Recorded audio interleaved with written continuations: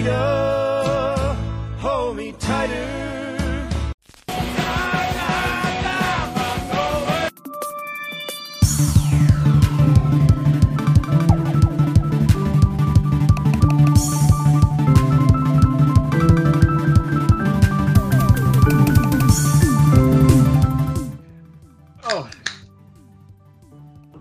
And with that rings in another. It's another damn listening party with Adam and Mike. I am Mike. I was nearly about to say I'm Adam because I was going alphabetically, but that is an absolute lie. He is Adam. Rely on alphabet for your sense of self. Yeah, it provides me with order in a chaotic world. Some kind of hierarchy. Sorry. Who am I again? M. Michael. Doesn't make sense I should be the runner-up in this equation, so I'll go Adam. I am Adam. I'm speaking today with my friend Mike. We are men of no consequence and seemingly men who grasp on reality and the conventions of naming seems ever more curious. Join us once more as we chat about another album which we either like, loathe, or have not met yet. And this time, it has been Adam's pick, and he has brought to us. It's yet another album from the 70s, Adam. Please tell us what you've brought. Well, of course it's another album from the 70s, Michael, because I'm increasingly of the opinion that there are two golden years in music. One of them is 1980, and the other is the year from whence this album hails. It's 1974. I really like the band. And obviously there is a popular motion picture being released about them as we speak. The band are Sparks, and I thought we would do their commercial, probably high point.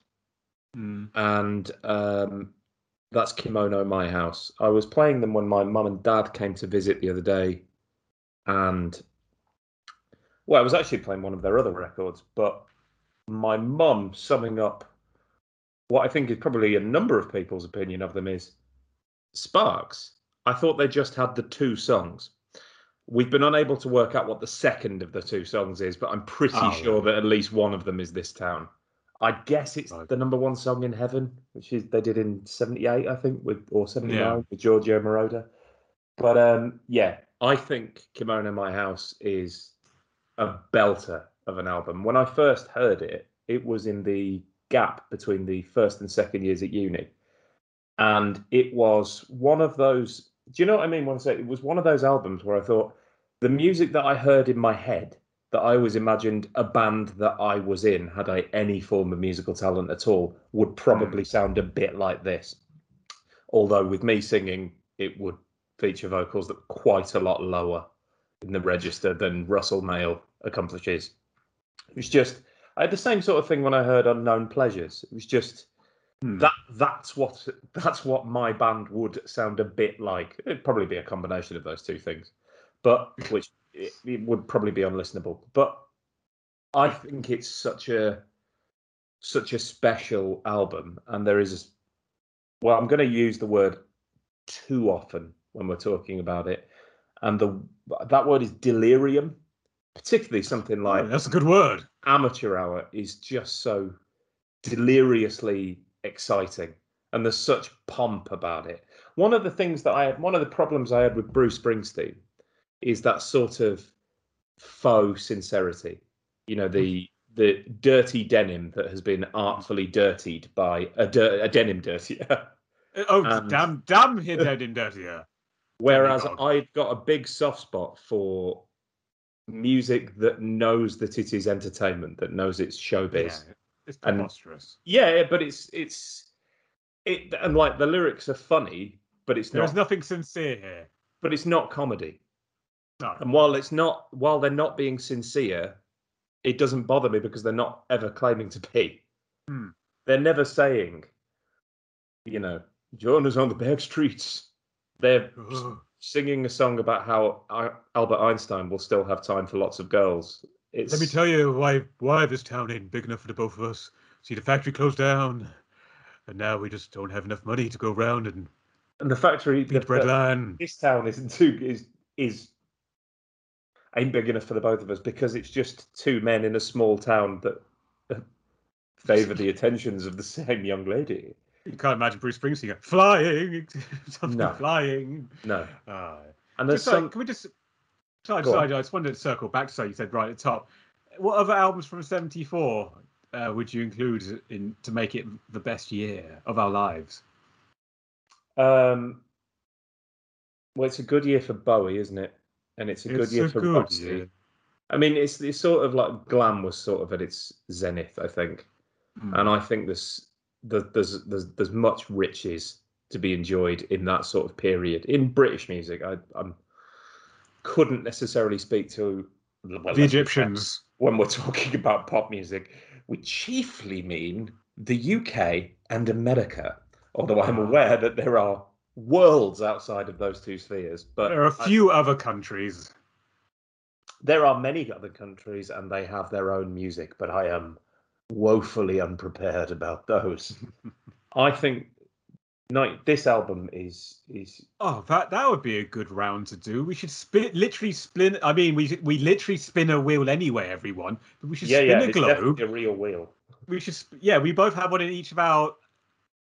We have one at the party, but we should have a globe and literally spin it and go right. Prague. Right, we need to find an artist from Prague.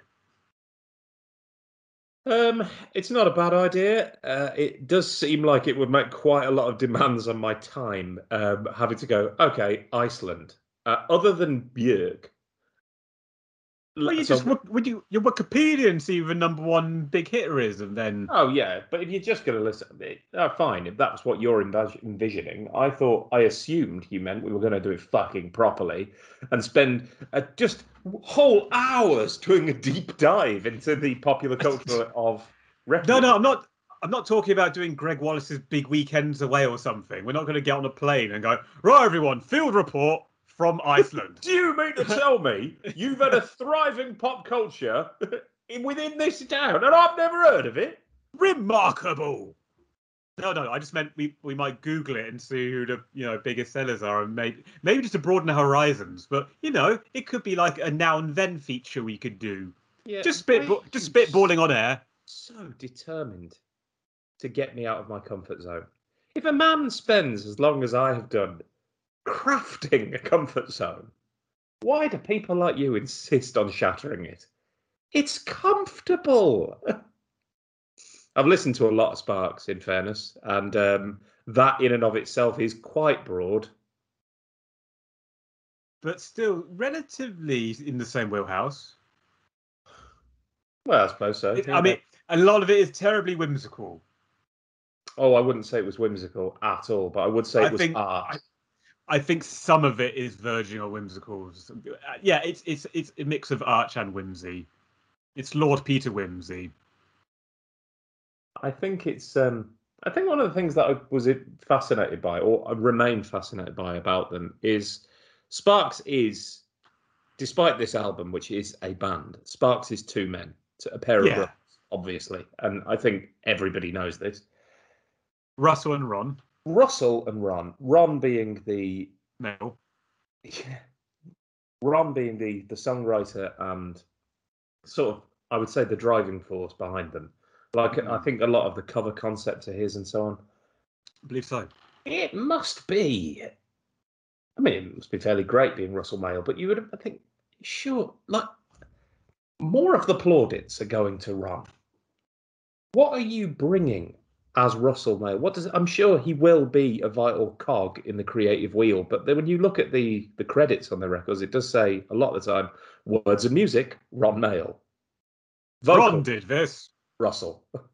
Yeah. I mean, is Russell's piece of the pie quite a lot smaller than Ron's? Does Ron live in a huge house and Russell lives in a small one? Well, you'd assume that given the fact that they're still making music together, what, in their fifth decade? Is it sixth decade? Well, certainly in the book I'm reading, which is Talent is an Asset, The Story of Sparks, is by Daryl Easley. They've gone from record company to manager, and they are the only constants. Well, my point is going to be, you think after 6 decades of working together, if it had been an issue, it would have reared its head by now. So they obviously have a comfortable relationship Yeah. and I mean, agreement in terms of that they side of start in things. the late '60s, and I think they released an album last year Yeah, before. a steady So drip, drip. And then this year, along with at the time we're recording this, you've got the new Sparks Brothers documentary of Edgar Wright coming out. They've also just won awards at Cannes Film Festival for writing the music to Leo Carac's new film Annette. oh yes, I am glad that they're finally getting a little bit of what's theirs, because this will be Hmm. I think this will be like their fourth career renaissance now. Yeah, I think so. I mean, So it's worth. I was just going to say it's probably worth at this point pointing out that the brothers who both strike, well, striking images.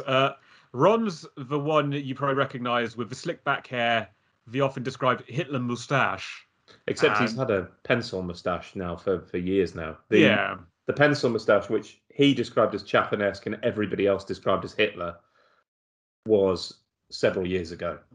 yeah. Whereas Russell, back in his prime, was more of a striking beauty and almost model-esque good looks. Yeah, no, he was a fine looking man. And Mm. the more sort of, particularly for the '70s, the more conventional pop star of the two, Mm. the beautiful long haired scamp capering about. I think at this point it's probably the opportune moment to make our standard caveat, which is if you are looking for a full blown documentary, this is not it. This this will be an amiable knockabout chat about one record, which might bring in a couple of others. But realistically, we're only really talking about this record, which is, I would say, probably it's the first installment of a trilogy of albums, which aren't a trilogy, but that had a reasonably stable band and a distinct sound. The last of which was produced by Tony Visconti. Ah, dear Tony. Yeah, he and unfortunately he presides over Indiscreet, which is the one I would say that is generally recognised to be the one where the goose became overcooked. Ah, right. I I will. Kimono My House has a sort of purity to it that Indiscreet lacks. Right. I just want to say up front for my own disclaimer that I've listened to Kimono in My House a lot of times over the years, but overall, my Sparks knowledge and discography is patchy. I have just picked albums completely at random over the years to listen to, like Little Beethoven, Hippopotamus, FFS, I really, Introducing. really like Hippopotamus. I've been listening to it a lot this week. I remember I didn't mind it, but I've not gone back to it since it came out I a few haven't years listened to ago. Little Beethoven, but they certainly this book seems to suggest that it's their best ever. That's the one I found a bit whimsy. Um, yeah, I mean, I know a couple of the songs from it. There isn't the Rhythm Thief on that one. Rhythm Thief, and Yeah, yeah, it's a lot of got very repetition. much. It's got, yes, it has a sound to it. That album. How do I get to Carnegie Hall? Practice, lad, practice. That's the song for about 5 minutes. Whereas I really, really like Edith Piaf said it better on Yes, Hippopotamus. I remember that Can I one. regret to be young? Pretty song, but not intended for me. Great, it's great. And Giddy, I thought was brilliant. Yeah, so Sparks are a band that for this album alone, I'm a big fan of, but I absolutely need to just bone up on my own knowledge of the overall I'll say output. this though, I mean, obviously there will be lots of people on the internet that disagree, but I am of the opinion that some of their albums are a bit shit, and Ah. that's allowed. They are entitled to the odd duffer. It's got to be approaching 30 now. It was Oh yeah, 20. It was it's 21 albums years ago when they did that. We're going to play every album we've ever made. yeah, now it's like 2006. Something like that. Yeah. Yeah, I remember it well being shown on Newsnight Review. It's one hell of a thing, isn't it? Oh yeah, no, it's Remarkable thing. That's quite an impressive feat, just to even remember songs you wrote years ago that you probably only performed once or twice and realise, actually, that's probably a bit shit, that one. Yeah, or this Probably, one's actually probably quite retire tricky that one. live. Yeah. Yeah, Yeah, because this you've was more only of a, got this was one more of a set list, studio haven't one. you? Yeah. And you'll help. Every band has got mainstays. Like if they went on stage and didn't do This Town, I imagine there'd be a problem. Context?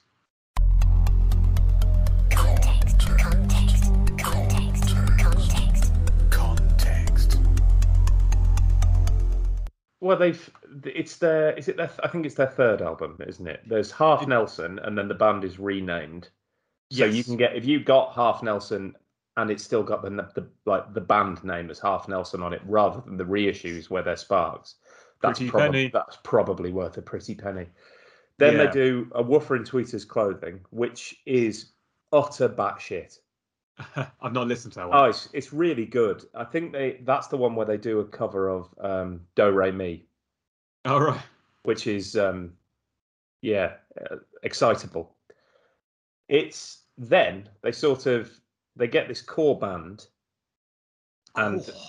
they rehearse and they're finally on island, so they have some money behind them as well for the first time, although not loads because Ireland was sort of in its infancy, wasn't it? In And, 1974. and in the short runtime of this podcast, we've done quite a lot of Island albums now. Well, they were an absolute cracking record label They were for a for a spell, few yeah. years, yeah. So they go into the studio and they record what becomes a sort of zeitgeist capturing record on this side of the pond. Because, of course, they are two Californians who Yep. told an awful lot of lies about themselves to journalists, like they were the ex models and the sons of Doris Day and so on.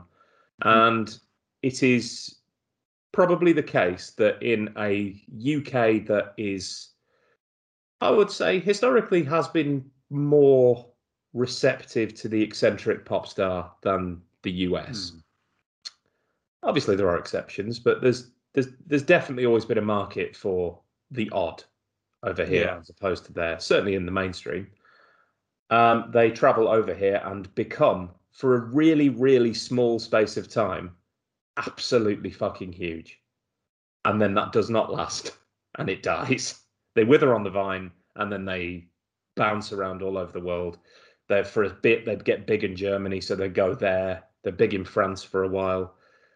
There's always a sort of hardcore of fans in the UK that not sustain them, but because I don't think they've ever sold huge numbers of records. They sold one album quite a lot, and it was this one. Mm.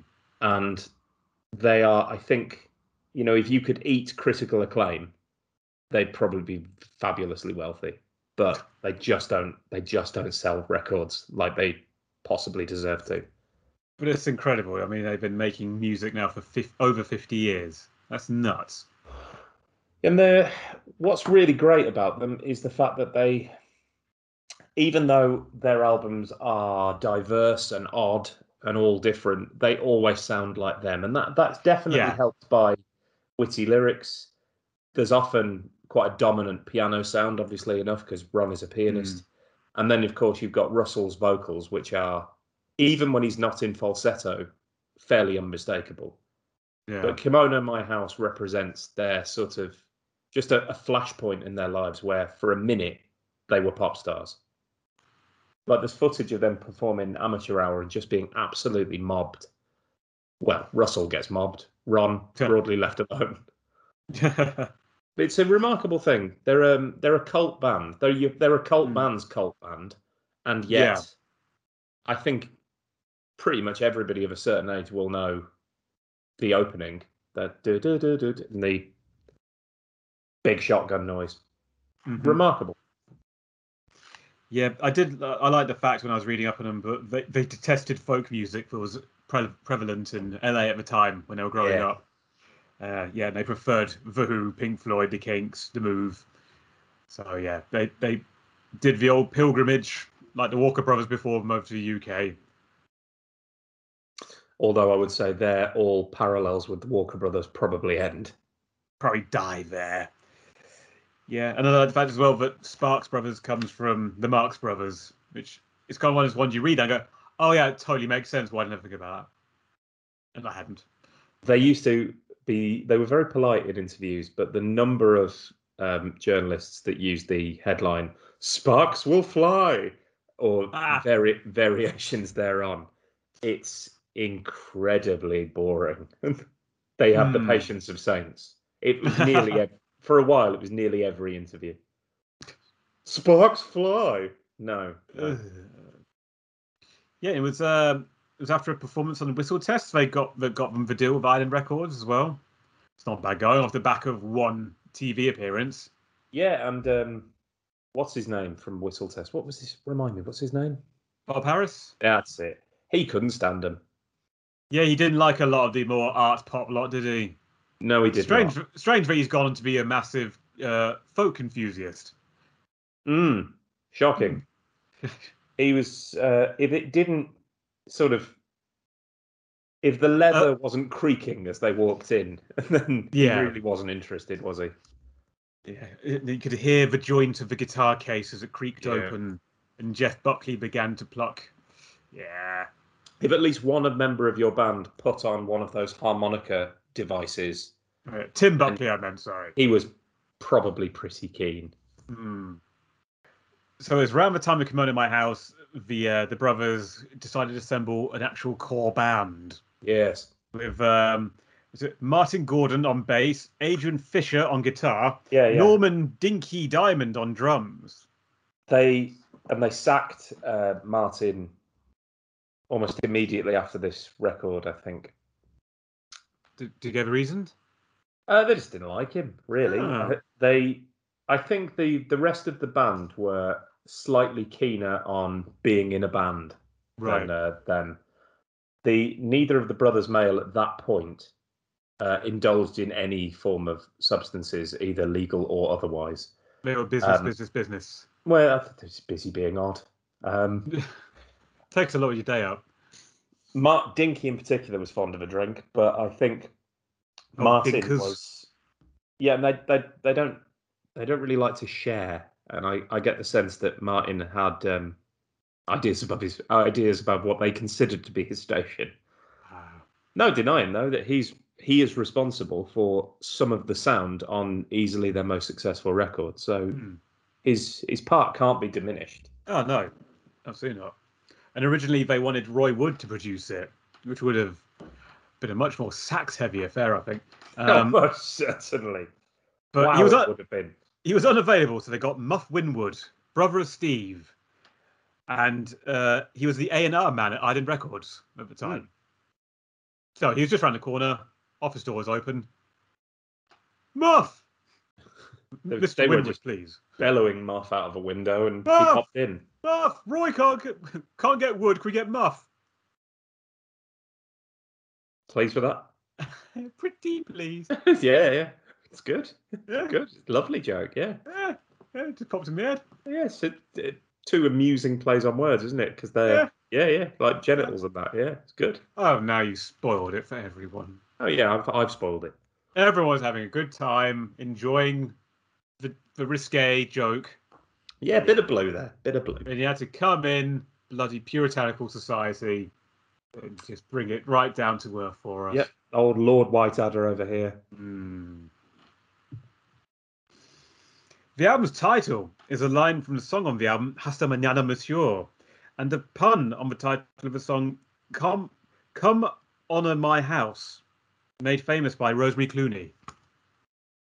Yes, I've always known that it's supposed to be a pun, and I've never totally understood it. No, I'm told it's a pun. Leave it at that. That's fine. Whatever tickles you. Yeah, can't see it myself, but fair enough.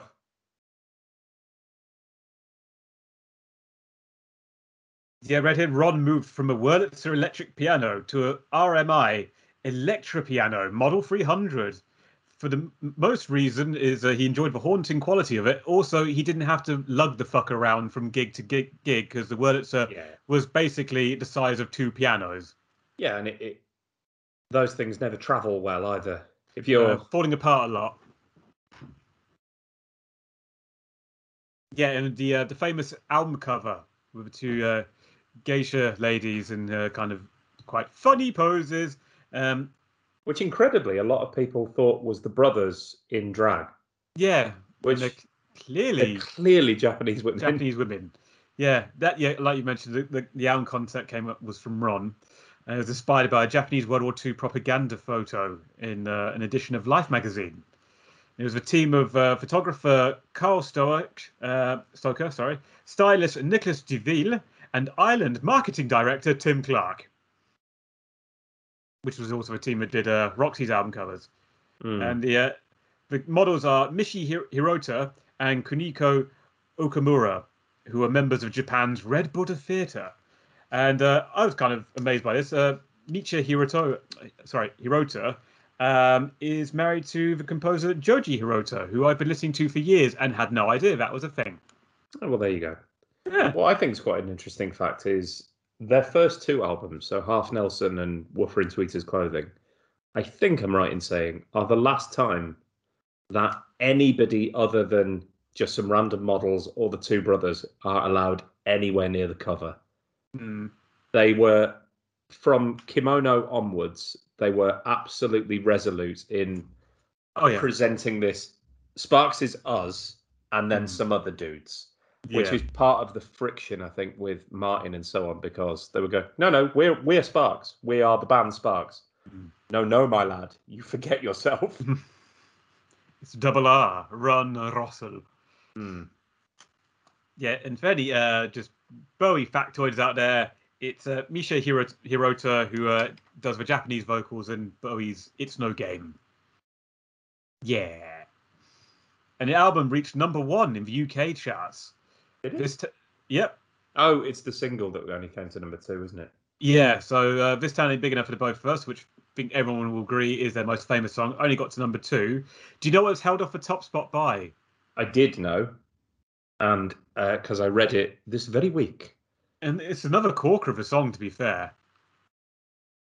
Oh, man alive. Yes, I do. It's Sugar Baby Love by the Rubettes. Yeah, it is. Yeah. I would try and do the high-pitched bit, but I've got a cold. I mean, it really was a week of the Battle of the Falsettos. I would argue that of the two, I do prefer This Town, but Sugar Baby Love by the Rubettes is an unadulterated smash as well. Yeah, it is. In the US, the album got to #101. What do those guys want? Morrissey, Bjork, Steve Jones' Sex Pistols, and John Frusciante have all cited the album as a key influence in their musical taste. Yes, although Morrissey, being the cantankerous sod that he is, says that Indiscreet, I think I'm right in saying he believes that Indiscreet is their best one, even though it is muddy. It's very muddy. Yep, and the album frequently appears in 1001 Albums You Must Hear Before You Die. Right, so reached Rolling Stone's 476 out of 500 greatest albums. It's a peach, isn't it? Though it is. It's a short blast of just ecstatically exciting fun. There's a lot of ideas, but it's a very. I personally find it a very happy sounding album. I think the key word with the whole album is just fun. Yeah. There's nothing here melancholy, or maybe some of the lyrics if you read them a certain way, but just the sound of this thing is just joyous. Yeah, I like the fact as well that when you are reading the lyrics or listening to them, you're probably not getting anywhere close to what they actually think. No, I think he's a great songwriter because he seems to be able to just, I'll consider a topic. Yeah, I sit down and there you go.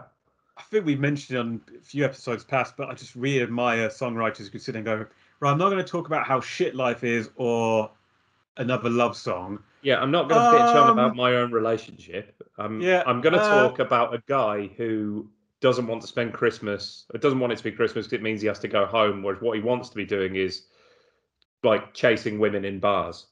Yeah, or do a song about, there's a book on Albert Einstein, like that's a topic. A complaints department. Yeah, I can do a song about complaints department. Okay, right, we've got some topics here to do some songs around them. Yeah, it almost feels like that. They just wrote down some topics. Let's try and write some songs around these general ideas. He's a singular talent, isn't he? Mm.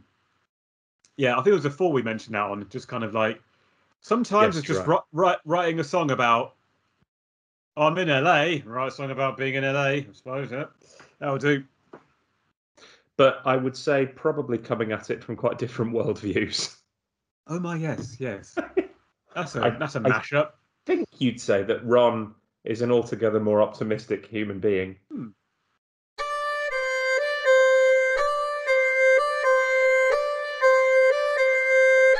So this town ain't big enough for the both of us. Yes. Isn't that? If you don't like this song, I don't. I think I can sort of get behind why you might find it grating. But if you genuinely think that this is a bad record, I just don't. I don't really get you as a person. It's a perfect pop song. It is. It's close to as perfect as you can get. Also, is that one of the greatest fade-ins on any pop song or album ever? Well, Just I think it's both one of the greatest fade-ins into a song, and it's also one of the greatest opening tracks of a record. yeah, This is a song that even makes like a gun sound effect in the middle of it work somehow. yeah, That quite is a not shit cheesy. somehow. Yeah, Yeah, but it's that's quite not cheesy. rubbish. So it's an old BBC sound effects one. Phew. Yeah, so the original idea for the song was to fill it full of lyrics with old Hollywood cliches, but that idea was dropped early on. So that's where sort of this town ain't big enough for the both of us kind of stemmed from. The original working title was "Too Hot to Handle." I mean, if he's never used it, I'd be astonished. It's a very Sparks title in and of itself. Yeah. But like I say, I do love the way the fade in, just the keyboards like do do do do do do. It's like fairground sort of organ, Well, they and use that fairground noise. I think is one of the motifs of the record. That's it certainly is, yeah. the vibe on track 2 as well, which obviously we'll come to. But that slow, swirling introduction, and then Mm. you've got this breathless falsetto. Zoo time. Is she in new time? I mean, would you say that the refrain "heartbeat, increasing heartbeat" is Mm. one of the best in pop? Heartbeat, increasing heartbeat.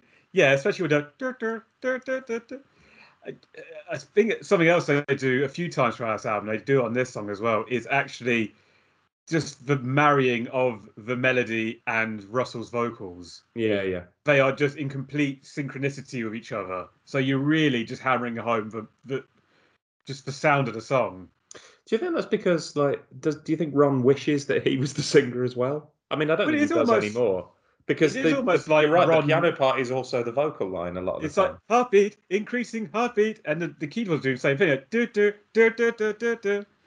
So it is almost like they're duetting That's the whole way his. through the It album. feels like that's his compositional like strategy, doesn't it? Mm. You hear the thunder of stampeding rhinos. Du- du- du- du- du- du- du- du. But it really it does help hammer home the lyrics when you're trying to think back on them. Even if you can't necessarily understand the lyrics, you remember the melody. Yeah, because definitely for a long time I didn't know what a lot of the lyrics were in this particular song. I think as well, it's a lovely sort of shot window for the wit of the lyricism as well. Mm. The because you sometimes I think with Sparks it can be quite difficult to actually tell what he's saying. Yeah, which is a criticism he does get sometimes. Is like that falsetto is so high, can't make heads or tails of you, man. Yeah, remarkable thing is that he's seemingly his falsetto isn't it hasn't been withered by age No, not in really. quite the way that you might have thought. But as 20 cannibals have hold of you, they need their protein just like you do is particularly great. Yeah. Or I always like you are a colored bombardier. It's Hiroshima that you're nearing. I can see why Morrissey would like them because it's the same thing about that. The really great Smiths records have got, which is that the lyrics are funny without it being a comedy song. Yeah, that is. Yeah, it's hard to describe what they are because the Because lyrics aren't then whimsical. They're you not. know you're not listening to. They're not Zappa style attempts at comedy. No, I was thinking of the Bonzos. Like Yeah. they're they're they're funny songs. They're comedy songs. These Mm. are pop songs that Witty. have some witty lyrics. Yeah. Yeah, they're just. You can tell the people who've written these are well-read people. Oh, yeah. Shower, another shower. You've got to look your best for her and be clean everywhere. It's great. And I think an underrated funny lyric is census, the latest census. There'll be more girls who live in town, though, and not enough to go round. Because Yes. apparently that's the plot of the song is just two guys arguing over a woman in a small town. Mm. It's a And good it, theme. it's difficult to do justice to a song that I think honestly is basically flawless. Daily, except for Sundays. Do you get tired when you were when you were re-listening to this? Did you No, get I bored? don't get tired. I And don't get tired of it. I've heard this song a lot through my life. I heard it thousands of times. Outside the context of the album, just hear, because it's obviously used on a lot of adverts and just documentaries and stuff. Well, it's because Anytime there's they have never ever earned their due, so you can't begrudge them it. It's no, not no, I like don't. Queen But selling their song, their back calf. no, but yeah, and I completely. It was one of those facts that I knew it, but I completely forgot about the Faith No More version of this song, Oh yeah, yeah, which and hearing Justin Mike Hawkins' Patton do it. version as well. Yes, I remember well when that came out, which sounded just remarkably similar. Yeah, it's a sort of pointless cover. Yeah, it's just like, oh, well done, you did that fine. Okay. I think the thing that this album has got that the rest of their sort of output, except maybe Propaganda and Indiscreet, is there's a lot of guitar. There is a You lot would of not other others. necessarily, and there's proper solos on this album as well. There And is, yeah. that's certainly something that they would be avoiding What for they most. really miss Yeah. is later on, they really miss guitars and bass. Because Mm. this album has a real hip swinging grind to it, which is not on their other stuff I've heard, No, certainly. because they become, although there is it's a comparison that they always hated. They become the Pet Shop Boys. Mm, And yeah. they always hated it because they felt that the Pet Shop Boys had ripped them off essentially Yeah. without effort, But and to a certain extent.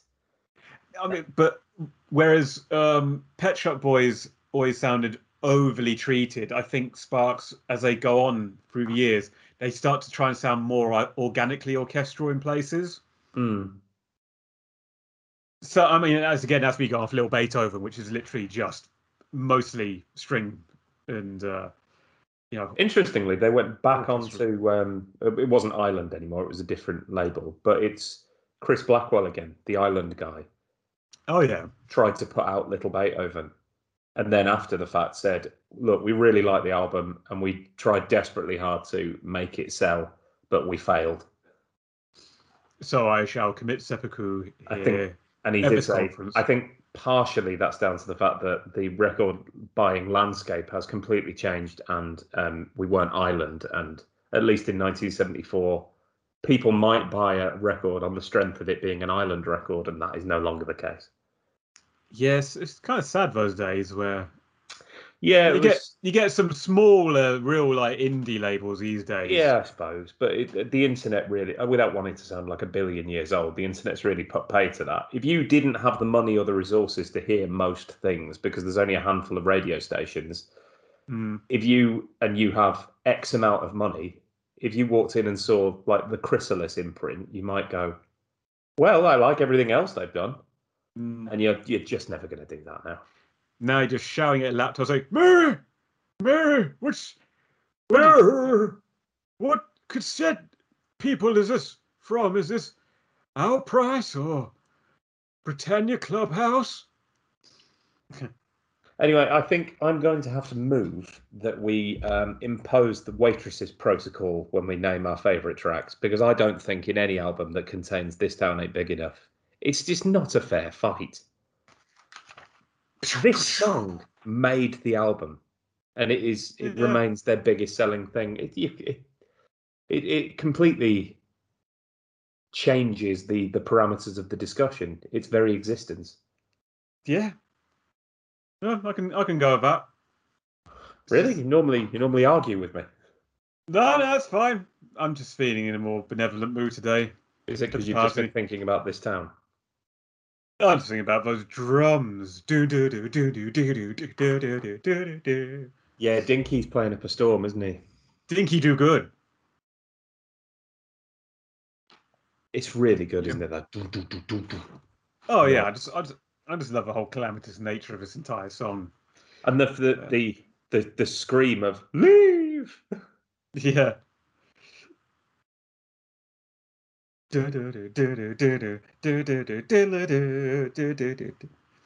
Yeah. No, it's one of your all-time greats. Of course, yeah, no, I'm happy to give it the Waitress Protocol on this one. So, are you ready to move on? We talk about Amateur Hour goes on and where you get home, you know. Well, I think the fact that it opens with Down, down, down, down, down, down, like down, down. quite an ace guitar riff. Pretty glam little riff. Yeah. I mean, if you like glam rock, you probably like Amateur Hour. But I love so you've got that swirling, excellent guitar riff, and then there's the dum dum dum noise. And at that point, in my head, it's always like a band leader or the ringmaster of it's like a circus big top feel. And then the guy is marching and just punching the air with every single one of those notes, which actually I've seen Russell Mail do, just without holding whatever you call that little baton. You call it a baton. A baton. The baton. Do you know what that rhythm reminds me of? Is the Laughing Gnome. Oh, but much better. Dun, dun, dun, dun, dun, dun, dun, dun, dun, dun, dun, dun, dun. I was walking. Yeah, you're sort of spoiling it a bit. Good. Because, and I was walking down the high street is nowhere near as good as Amateur Hour, which is a great song. No, this is true. Yep. But yeah, how many bands have an opening line that is "The lawns grow plush in the hinterlands"? The lawns grow plush in Plush. the hinterlands. Oh, the plush. The plushness of the lawns in most pop songs goes unremarked upon. It does. It simply does. I often wonder about them. And I think she can show you what you must do to be more like people, better than you. Better than you. Amateur Hour goes on and on. Oh, no. She Is tells it- you so. Is it about being shit at sex? Yeah, pretty much. Yeah, it's been my reading of it. Yeah, it's about a young wisp of a lad. Just who, making his way in the world. making his way in the world as a young, ripe peach of a boy. And, coming up against formidable women who basically try to tell him he used to grow up, or finding women who basically will show him how to become a man. Oh yeah, I mean I've never read the line. I could start a song in tenor and then end as bass. Yeah, there you go. And one of my all-time favourite lyrics is, "It's a lot like playing the violin. You cannot start off and be Yehudi Menuhin," which is just a thrill. It's such an exciting and gleeful, like the puerility of the song is somehow revelled in. Mm. They're not ashamed of it or anything. It's funny, but again, it's not just comedy. It's just a raucous song. It's just, yeah, I love the ooh bridge. Ooh, a lot happens in it as well. A bit like this town. There's a lot. They managed to cram a lot into 3 minutes musically. Yeah, I like the way the guitar and the piano as well just have that. Again, they're kind of playing together and descending that doom doom doom doom, and the whole thing just has again that Wurlitzer effect. And it just feels like it's going round and round and slowly descending into more bawdiness. And that's, I mean, I don't want to skip ahead too quickly for you, but that's the same trick they use in Falling in Love with Myself Again, is that swirling, falling, looping thing, particularly towards the end when it's going, yes, I'm falling. It's just big loops, isn't it? Well, Falling in Love with Myself Again as well, I think has. I'm going to mention him again, but Walker Brothers' level of bombast, the way the song just kicks into life, that massive drum. That does sound like that could be late 60s Walker Brothers. Falling in Love with Myself Again has got, I think, more scale than any of the two songs that come before it. It sounds enormous. Oh yeah, that's a big sounding song. Just Ron's kind of really sinister at times sounding keys on this. Like this is almost like you're going into more of the weird spook houses in the carnival now with this one musically. There's some I find there's a kind of a creepy nature to the song. Well, certainly his side of things. Yeah, there is definitely a thing. And lyrically, I think it's probably the most simple song because it's almost just a repeating of the chorus is the main thing for it. Yeah. It just say it is just a love song for himself. Yeah, basically. He's worried about his own arrogance. Weird thing about your brother singing it. It's like when in ABBA or Fleetwood Mac, where they were just writing songs that they knew their ex-wives were going to have to sing. It just seems odd. Stare at me in the face while you sing this, you bastard! I want you to look at me. Look at me. Yeah, similar mother, similar father, similar dog, cat and fish, and we'll make the same wish when the birthday candle's lit. We'll both be older, we won't get our wish. Yes, I think I'm falling in love with myself again. So is he literally falling in love with himself, or is he with a woman who kind of looks like him? Because at the end it says, with her hand in my hand and my hand in hers, don't we look a blur? Oh, interesting. So do you think he's with a woman that both looks like and... I see, because I took it as, a song about, narcissism, as opposed to... I did it first, yeah. Although I suppose it could be, Mick Jagger married a woman. Wasn't Bianca uncannily similar to him? Well, it does happen as well. You do see couples sometimes. Like, it's quite creepy how similar you two look. I don't know. I always think it's weird. I know a guy that is with a woman, he's married to a woman that I find so uncannily similar to his own mother. I find that very peculiar. Yeah, I know a few couples who do look kind of similar, almost to a Millhouse effect. So that's just a bit weird. The Millhouse effect. Yeah. Everything is coming up Millhouse. There are a couple of Kirks and Luanns. Yeah, I think Falling in Love with Myself Again is epic in scale, which I think is almost, that in and of itself is funny, because it's a song that is just about how... It could easily be just about how ace he thinks that he is. Yeah, because even if he is with another partner, he loves the fact that they're very similar to him. Like him. Yeah. Yeah. So either way you cut it, is it being literally about himself or someone who looks like him? This enormous cathedral of sound. Yeah, it literally is almost the sound of the cathedral that he is marrying himself or getting married to the person who looks like him. Particularly is it's got the big crescendo as it builds towards the end, and Russell is just screaming, "Yes, I'm falling." Yeah, I like it. By that point, it's like full pa Bavarian number. That's an excellent point. Yeah.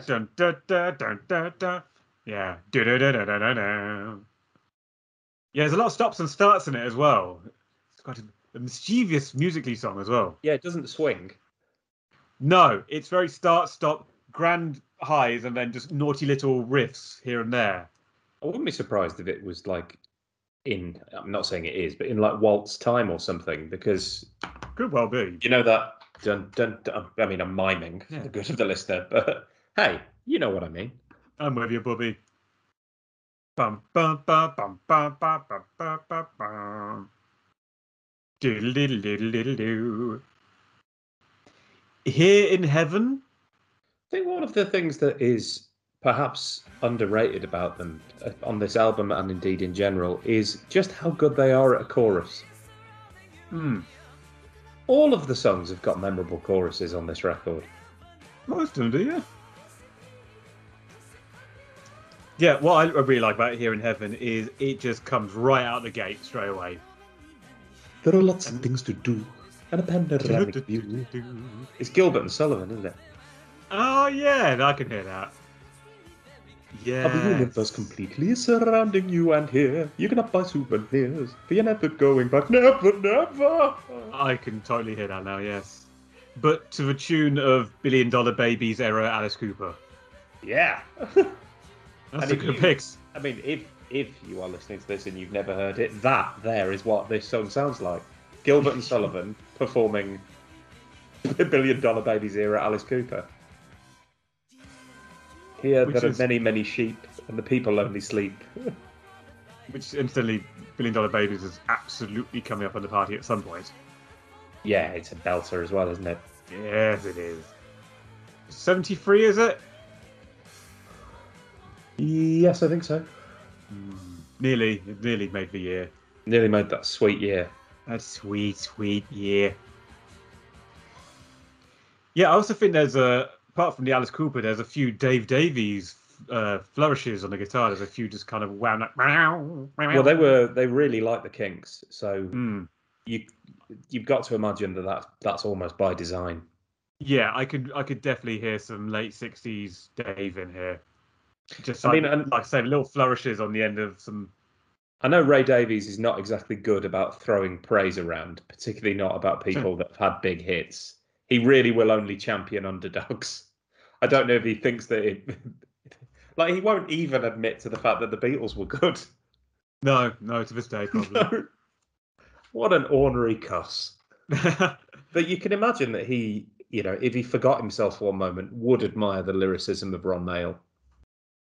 Oh yeah, because a lot of Ray's stuff in his prime was kind of not quite this arch, but I don't know. I wouldn't say it's giddy, maybe. No. Probably his arch, yeah. But you're right though. Giddiness and delirious sort of swirling excitement. Yeah, I wouldn't say Gilbert and Sullivan about any of Kink stuff. Afternoon tea. Is that what you had? Second thoughts. Mm-hmm.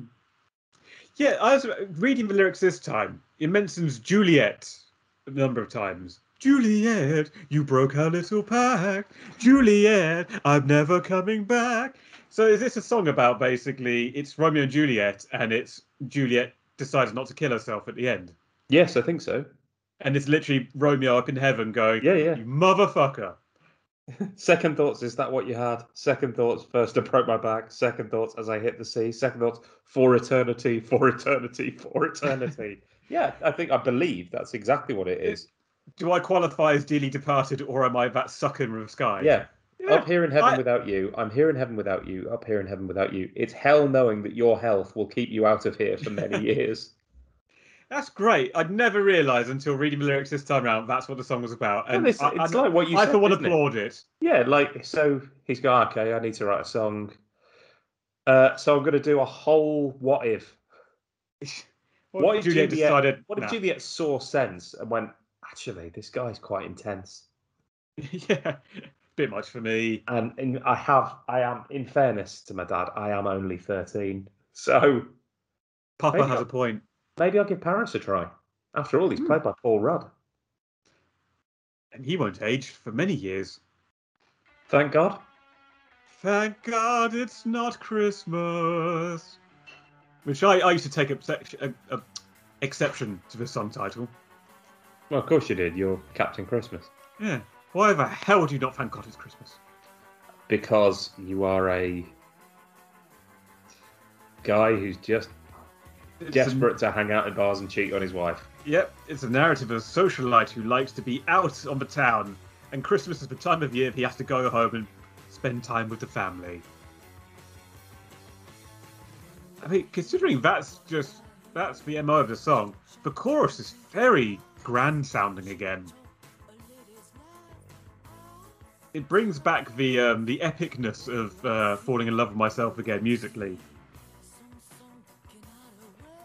I'm just reading the lyrics. Jesus, he's good. It also made me think I'm absolutely going to start using the word boulevard in my day-to-day. Boulevard?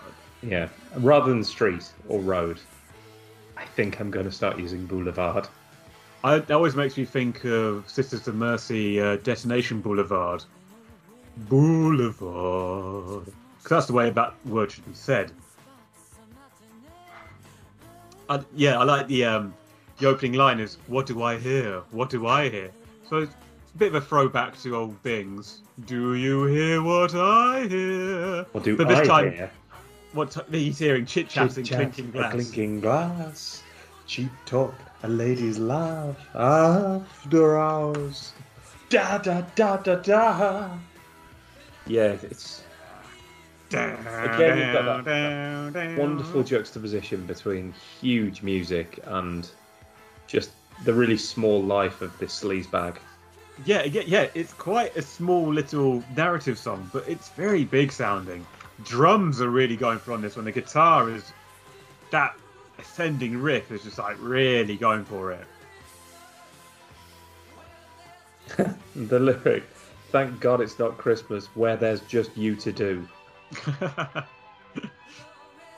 The rest is closed to public view.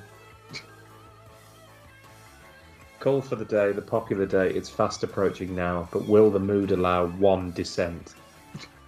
Does that basically mean, can I just have one last pop out before the big day? Yeah. If I'm going to be trapped in a house with you and the kids... Can I just have one last night on the town? If this were the Seine, we'd be very suave, but it's just the rain washing down the boulevard. I quite like the fact that there's no comeuppance or anything. There's no actual plot. It's just one awful man's lament. Just go, come on! Can I go out? Thank God right now it's not Christmas, so I can still do this. I mean, it could be like any time of the year, and he's just thinking, thank God it's not Christmas. Like, well, stop being such a negative Nancy and just get on with it. And yeah, there's no like, oh, maybe I should stop this life of debauchery because it'll be my comeuppance, maybe the end of my marriage, maybe my kids will go. No, just can't. I'm just so glad it's not bloody Christmas. So I can be out and about right now. I like the dehumanizing sort of misogyny of there I'll spend the night meeting fancy things at bistros and old haunts, trying very hard to sin. Then it's day, and in a way, the pattern's much the same in spots. A matinee every day. It's almost like they're thinking of writing it from the viewpoint of like a Terry Thomas style cad, and thinking, what would someone like that do at Christmas? They wouldn't know what to do with themselves. Yeah, people like that don't make sense in the domestic idyll. What are they doing if they're not stood in a bar clutching a cigarette and a little a whiskey, talking to some delightful creature at the bar? I think it's Peter O'Toole rather than Terry Thomas. And of course he uses the phrase ebb and flow, which I've never been able to listen to since discovering how Bowie spent his wedding. Watching the ebb and flow. Just watching the ebb and flow. With your weird mate, Brian. Would you not like to talk to your new bride? Maybe some of your other guests. Darling, Eno is here. Yeah, no, I'm a big fan of Thank God It's Not Christmas. Once I understood what its actual intention was and wasn't to malign my when you realised you realised it wasn't, in fact, criticising the hallowed time. The hallowed time. No, you can stay. Happy that.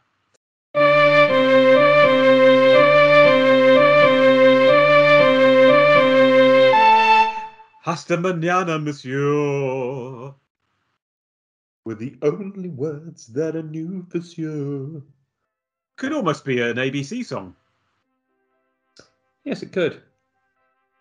So is this one the story of a man who's in some sort of... Well, he's in a European town, obviously, Hasta mañana. He's trying to talk up a young lady, and there's basically... They can't really communicate, and he's misunderstanding what she's saying to him. Yeah, anybody that can write the lyric, leaving my syntax back at school. Yes. I was thrown for a loss over gender and simple rules. You mentioned Kant and I was shocked. C'est la vie, c'est l'amour, say no more, say no more. I love life, I love death, isn't that? Or no, what is c'est la vie? But morse is death anyway. Yeah. I think very much proving the point of the song. It's for life, it's for death. A handful of high school French. Hasta mañana, monsieur. C'est la vie it's for life.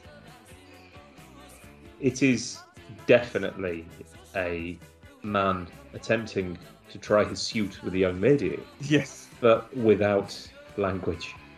You tried to tell me in your day that your leading exports were textiles and iron ore. He's funny. Hasta mañana, monsieur, means until tomorrow, sir. But the narrator clearly thinks it means something else. Yes. I love the idea that he's saying monsieur to a young woman as well. Yes. Also, isn't hasta mañana Spanish and monsieur French? Yes. Beautiful. Yeah, little words that I knew you'd adore. Yeah, so he's saying to this woman, hasta mañana, monsieur, to try and woo her. But he's basically saying, until tomorrow, sir. Yeah. And he's thinking he's being coquettish. And the line that you just mentioned, you mentioned Kant and I was shocked. You know where I come from, none of the girls have such foul tongues. It's a funny song. It's a very funny song. It's a funny song as well that happens to have an incredibly infectious chorus, and it absolutely slaps as well. And also what's funny is the guy delivering the lines doesn't know he's being funny. Again, if you mention again the Frank Zappa comedy, like, what? And, I'm doing silly voices. Oh, it's like if you're trying to be funny in song, it doesn't work. But when this guy, you're trying to be funny in song, it can be grating, and it can absolutely work. Like, again, I think the Bonzos are great, but this is several orders of magnitude wittier than Frank Zappa has ever managed, isn't it? Yes. This is not titties and beer. This is Del Boy trying to speak French, and that's the joke because he has no idea what he's saying is not French. Yes. Or just saying Vorsprung du Technique. I'm sure that this motion don't need no accompanying words. I guess I was wrong because you fled, leaving me with my Michelin guide and half-empty foreign bed. So it doesn't even work. No. He's just an absolute arse. And is that a Moog or Mellotron I hear in the background on this one? And it sounds as crisp today as it did when it was Ring the bell. Do you hear what I hear? I don't know either of, two of my favourite words, Moog and Mellotron. I don't know if either of those things make an appearance, but I do know that Hasta Mañana Monsieur is one of the funniest songs that exists. It is a good song. But also, musically, it totally holds up. Oh yeah, it's a song I've always enjoyed, but this time round, actually reading the lyrics and what it's about, the same. It's completely grown on me now. Like that's a great song. I've never really been able to tell what he was singing a lot of the time. I got like the odd word like syntax. Back at school, dun, dun, dun, dun, dun. Sounds a bit like ABBA, that piano, I think. Yeah, and I think that's intentional because wasn't there an ABBA song called Hasta Mañana? I don't know. Do do do do do do. So it could be accidentally on purpose. Do do do do. God, it's good. It's a good one. Now I have to say, Talent is an Asset is probably the first song on the album where I have to be reminded of how it goes. You're kidding. No. I would say that Talent is an Asset is one of the ones that lives rent-free in my head. Oh, really? Yeah. I would. Right now, I couldn't tell you how In Your Family or Complaints stuff. No, and that was going to be my next point. This starts a 3-song run for me where I'm like, don't really remember them off the top of my head. Oh, I don't think Talent is an Asset falls into that category either. It's the one that goes... Well, it's got like the claps. Yeah. Do do do do do do do do do. Albert is smart, he's a genius. So this is the one which is literally a song about Albert Einstein. Yeah, but it's the his tag along family members. Yes, coming at from that angle.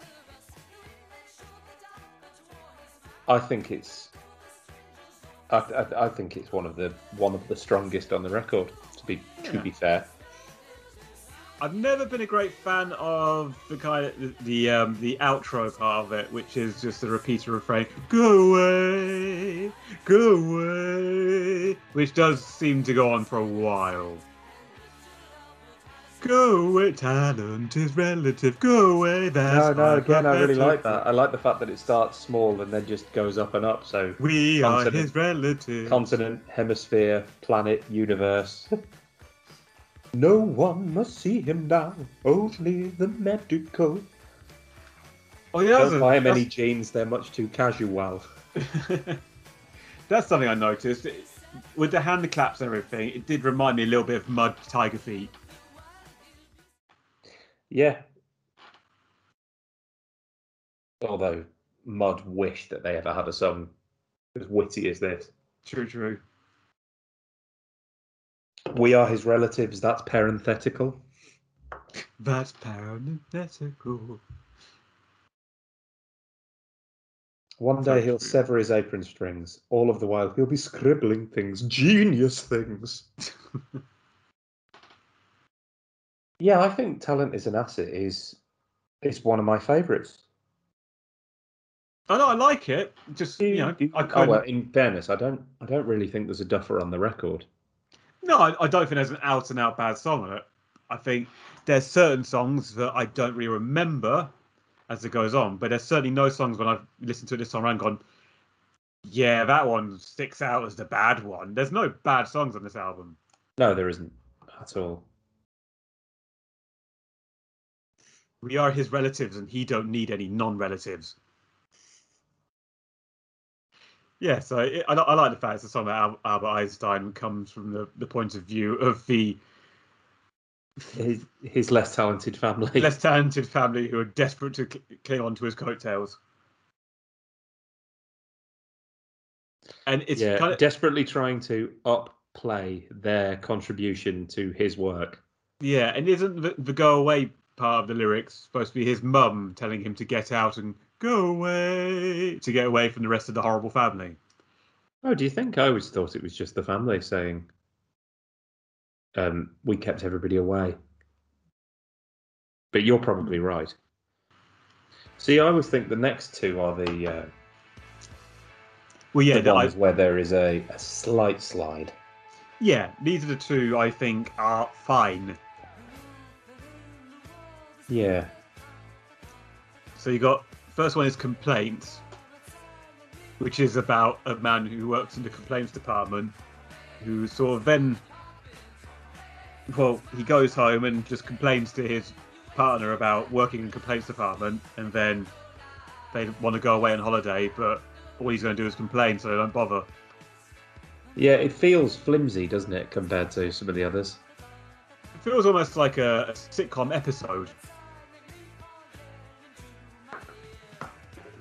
I mean, I do like the way it ends. I like the complaints. It's my department. Complaints.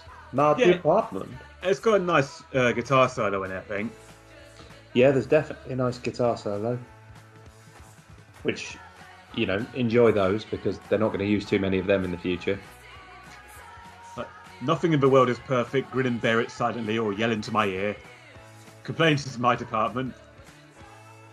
Everything you wear is too tight and clashes with the candlelight. Just give it back, no questions asked. Yeah, I mean, it is good. Yeah, I like the complaints. It sounds nice. But I do struggle to place it until the chorus kicks in. Yeah, it feels a little bit like an episode of, oh my god, what's it called? Are You Being Served? Yes. Grace Brothers. Yes.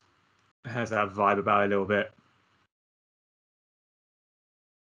Nothing in the world is perfect. Grin and bear it silently or yell into my ear. Complaints, stereophonic. Complaints, it's ironic. How they chatter, how they bore us, like some avant-garde-ish chorus.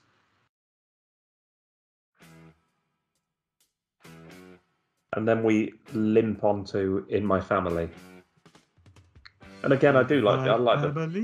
That's how it's gonna be in my family. I do like J. Paul Getty as a splendid fella. Yes, I like that mention of J. Paul Getty. Yeah, it's it's a bizarre little song about just being in a family. They could use it in the Fast and Furious films. Is it really? No, it should be though. Oh, good. I mean, I don't think I've seen any of them. Good. And there are 9 of them now. Yes. Extraordinary. Yeah, I forgot to mention Hasta Mañana, Monsieur, that it definitely has the old "this is side B" because Hasta Mañana, Monsieur starts with a fade in. Ah, our old friend. Yes, and I mention it on this because I got my note on In My Family that this is definitely a side A album for me. Oh yeah, probably. Yeah, I don't really. I know we're literally just kind of mentioning it and moving on, but I don't have a lot for In My Family because, like I say, I think. Well, it seems quite throwaway in a sort of way. Lyrically, when you look at it, there's actually not a lot there. It doesn't have the same. No, it is just a man talking about being part of a family. In my family. Yeah, it doesn't have the same level of whimsy or. No, apart from the references of people being splendid fellas, that's about it, really. What do you think about the album Closer, then? Equator. I love Equator. It's jazzy, potentially my personal favourite on the album, I think. Other than This Town? Oh, really? Come on. I really like Equator. Equator. Bam, bam, I think with the whole it's got sax. It's jazz, isn't it? Or it's a song by people that have listened to jazz. This is more jazz done at a strip club. This is sleazy jazz. This is striptease jazz. And I really like, I think I've used it before, but again, Ron's keyboard on this just has like a real menacing quality to me. It just really grinds. Meet me there.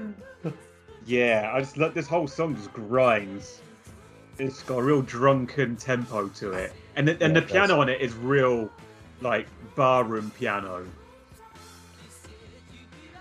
Yes, it does. You can imagine that the top of Russell's slip has come off his shoulder. And he's waving that at the hooting sort of clientele while Ron hammers the piano. Oh yeah, bam, bam, bam, da, da, da, da.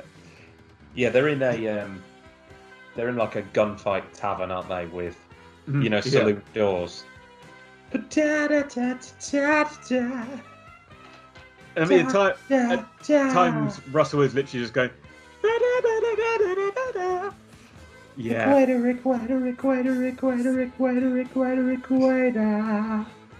I like the idea as well that this starts off as a song about a man who's essentially been stood up, saying, "Equator, you said you'd meet me here," and then eventually the song goes on. You realise he's actually gone to a desert at the equator to meet her because everything he's brought with him has melted. And then as the song goes on, he slowly starts to realise she's not turning up, is she? And by that point, I think he's dying, which is as the song kind of just. That's very sparse. Yeah. And the song slowly just fades away, each instrument at a time, as the song is kind of gasping out of life. Because it eventually just ends with that saxophone just go. I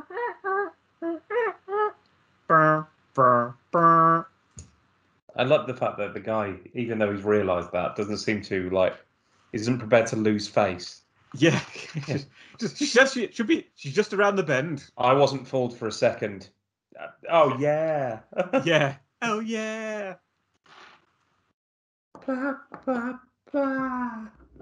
Yeah, I just love the sound of it. I just really like the keyboard, and it's like bam, bam, bam. Equator, equator, you said you'd meet me there. I really like the do do do do do do. Yeah. Yeah. Do do do do do do do do. Yeah, I do like it. I think it's a great song, Equator. It's a great song. It's not as much fun as some of the other songs. Mm. Because it lacks it lacks some of the pep of some of the other songs, because it is by necessity woozier and slower. It does, but but because a man is dying.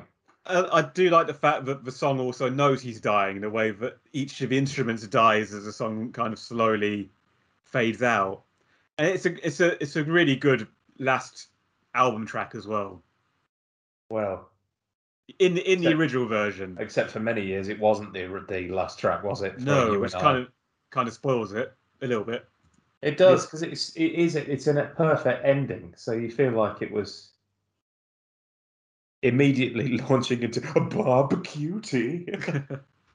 Well, it's not, and we shan't be talking about it. It's quite an odd. Well, Barbecue was apparently one of Morrissey's favourite ever songs of theirs. Oh well, buttons. It just feels like a weird choice. Yeah, big fan of Equator. I think it peps up what is a bit of a middling second half compared to the first. Yeah, but still taking place on a pretty great pop record. Oh yeah, that has some absolutely flawless moments in it. Yeah, flawless moments. I wouldn't go so far as to say it's a flawless album. No, I don't think Sparks have ever done a flawless album.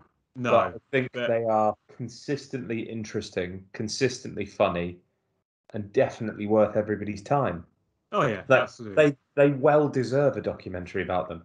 And one of the most interesting things about them is also the most frustrating. It is so hard to actually find anything out about them. Mm. And I, as a result of that, I am more fascinated to know about them than any other. That's why I bought this book, and there's bugger all in it.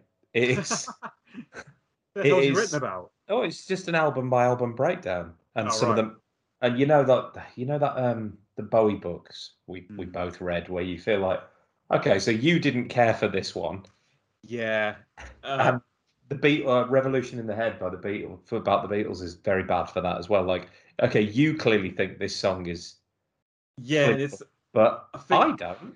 I think one of my worst ones for that is Ring the Tom Waits Spell, the Low Side of a Road book, where it's like, oh my god, closing time, a heart attack, and then he went and did Bone Machine and Mule Variations and whatever. It's like, I thought they're pretty fantastic, those albums. Could you talk more of them, please? Yeah. But yeah, well, I, Barney Hoskins, don't like them, so you won't either. Yeah, there's some of the Beatles ones. There's like, oh, and I want to hold your hand, and she loves you. And they're all written in diatonic meter, or some potentially, I would absolutely no way of checking, made up music bollocks about how, oh, and when we heard these, the world trembled, their might, and but Strawberry Fields Forever was fine. No, right, gobshite, mate. I think Strawberry Fields Forever is incredible, and. So I think some of the early stuff is really good pop music. It's not necessarily as jaw-dropping as you're trying to make it sound. I think maybe it was really important to you, possibly because of your age. Yeah. I think it suffers from that. Like as I say, he thinks that Little Beethoven is the artistic high watermark, other than Kimono, My House. Yeah, I mean, I will finish it, but. No disrespect here to Mr. Easley, but it is not what I wanted. I was hoping for an actual biography. Well, hopefully the Sparks Brothers documentary will have a bit more of that info you so richly crave. I don't know how much more though, because they are, and they've absolutely been proven right on this. They've always said that Mystique is much more interesting. Well, I heard him interviewed the other day, and they did mention that they were a little bit maybe concerned that they opened up a bit too much in this documentary. So there might be some actual autobiographical stuff in there. There might be a couple of tidbits, but I imagine opening up too much for we don't really know whether or not either of them are married or like anything. ultimately doesn't really affect the music, does it? So No, it doesn't. But because you want to, because the music is so interesting, you are. I think it's perfectly normal and reasonable to be fascinated by we what must know. we the people demand to know. But if you've created this stuff, you are sort of. It does become interesting into what sort of men did this. Like, how do you think? What were you Who interested did in? this? What were you listening to at the time? What you like to work with? All that stuff's interesting. And I don't necessarily like agreeing with Noel Gallagher on anything, but that he said, "Why on earth would we ever allow a camera into the recording studio? There should be some mystique."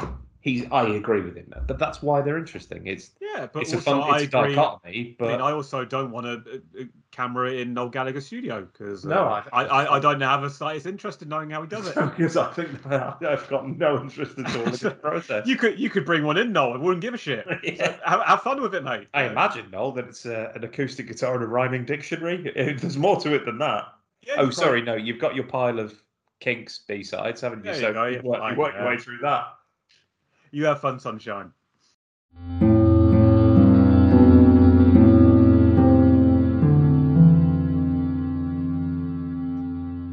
Right, so I think it's fair to say we'll be keeping Kimono My House at the party. You're damn right we will. Oh, goddamn right, I will, yeah. Right, I won't say worst song on this because there is no bad song, but what song, if any, could you sacrifice on this? It would be a toss-up between Complaints or In My Family. Yeah, I'd probably go in My Family. I'd be hard pushed to pick, c- really. Complaints at least has a gnarly guitar solo at the end. Yeah, it does. Yeah. No, fine. In which case, I'll just go with your point because I basically agree. Yeah. Right, okay, and if we're invoking the waitress So much happening. protocol, right, we're invoking the waitress protocol. So if you don't know, we came up with the idea on a Christmas record that because the waitress's Christmas wrapping was the song everyone knew off it, that was the main song everyone liked. So we kind of did a do-over and said, right, what other song apart from that can stay is the best Because song? we take it as read that everybody agrees that Everyone song agrees is that Christmas great. wrapping. So in this case, we all agree the best track probably is This Town Ain't Big Enough for Both of Us. So what is either the silver medal or on a par? I believe the B-side, Amateur Hour, probably. See, it would be a toss-up for me between Amateur Hour, Equator, but now coming up from the back is Hasta Mañana Monsieur because listening to Yeah, it now, I yeah. really With enjoy the fresh fuck out of it. ears, Yeah, and I I really enjoy it now. enjoyed the shit out of Falling in Love with Myself again as well. Yeah, it's such a big song. I bring home the bacon. My I friends do concur. I might just have to go to Equator because for a long time that's kind of been my favorite personal track on the album. And as much as I love those other songs, but Equator's always felt like, yeah, I'm an Equator person. If we had to pick, I'd be lying if I said it was one of the others. It has to be Amateur Hour because it's so giddy and delirious. Amateur probably a close third behind Equator. I think Talent as an Asset might be my third. Hmm. Yeah, it pleases me hugely. It was one of Good. the first ones that stood out to me, other than obviously This Town when I bought the Hmm. album. Yeah, I really like this record. I'm pleased we did it, Oh no, I'm a big and fan. Yeah. I would encourage anybody to go and seek out some of their other albums. Although if I could offer one word of advice, do avoid introducing Sparks. Yeah, that's not great. That's one of the ones I have listened to. That's rubbish. Yeah, It's rubbish. I've listened to that one several times trying to find something in there, but there isn't. I think it's the one they did that followed on from Indiscreet. Right. And I think they were attempting to do a big reset Hmm. after the big band. Like, I mean, I don't mean big band like Frank Sinatra. I mean, we are a band. There's lots of guitar noises.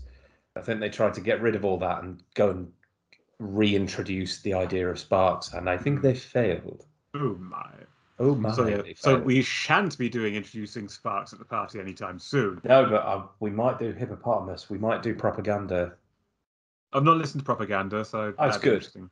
It's got a really great cover as well, which It is a good cover. I do know that one.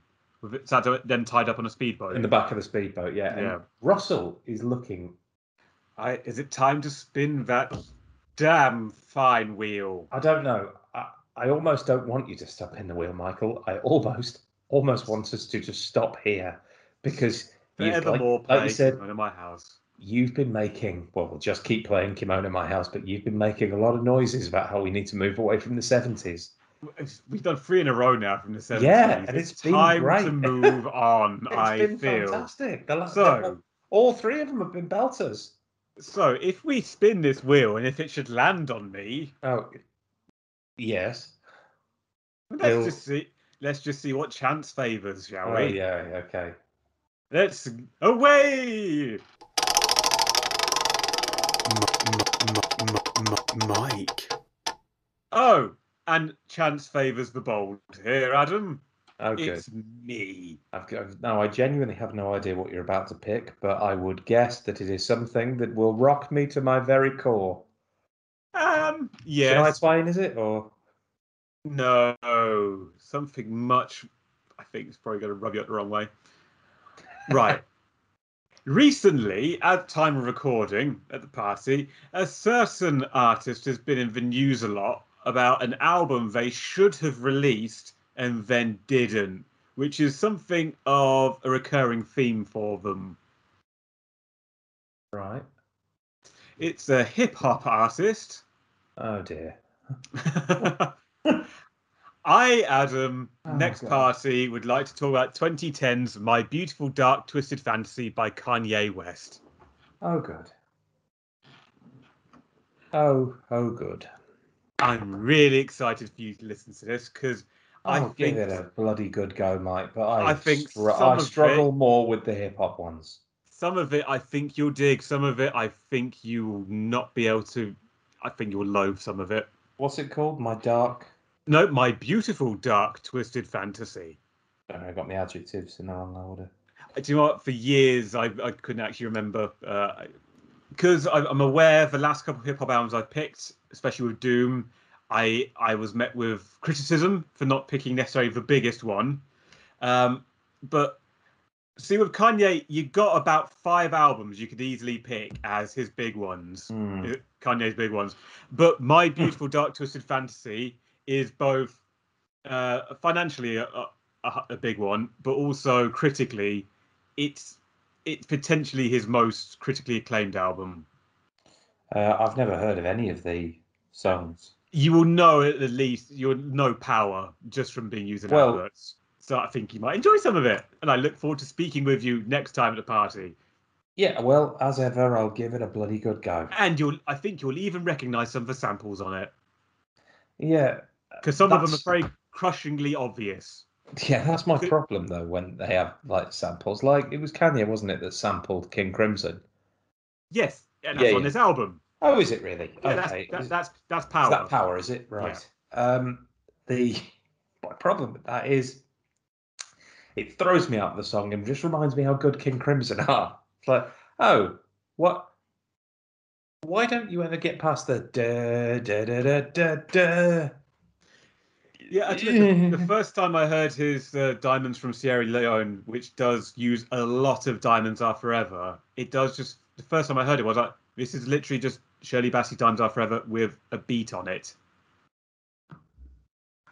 Which it still does kind of sound like, it's probably one of his lazier tunes, that song. So, and we're aware we now have a couple of listener requests. Thank you very much for submitting those, people, and we will be coming to those in future episodes. So yes, and if you have anything that you would like us to talk about at some point in the party, you can get in touch with us on email. We are thelisteningpartypod@gmail.com. We're on Facebook at The Listening Party with Adam and Mike. We're on Twitter at Party Listen. And we're on Instagram at The Listening Party with Adam and Mike. Look for the skeleton head with the pink headphones. Goes by the name of Montesquieu. Montesquieu, yes, he does. Yes. Yes, of course he does. Yes, he does. Yeah. Yes, and if you could like and subscribe us, if you are so do. inclined to, that would be great because we are trying to gain consequence around 2027. If you're one of the people that have suggested an album, play your part. Pop on a little review, and then we'll almost certainly talk about the album that you want to. And then we'll talk. Yeah. Yeah. Little quid pro quo. Yeah, little goes a long way, my friend. Anyway, till next time, when things will get a bit more beautiful, then darker, then twisted, and then a bit more fantastical. Yeah, and I'll be probably less interested. And he'll be getting angry about samples of songs he recognises. Yeah, just hip hop doesn't work for me. Join us next time for ramblings. That is my shortcoming. I know that. So join us next time as Old Man Yells at Cloud. Hey! I was wearing an onion on my belt. That was the style at the time. You may want to go. Everyone will be here a while. Sure are a bit. Yeah, bye everyone.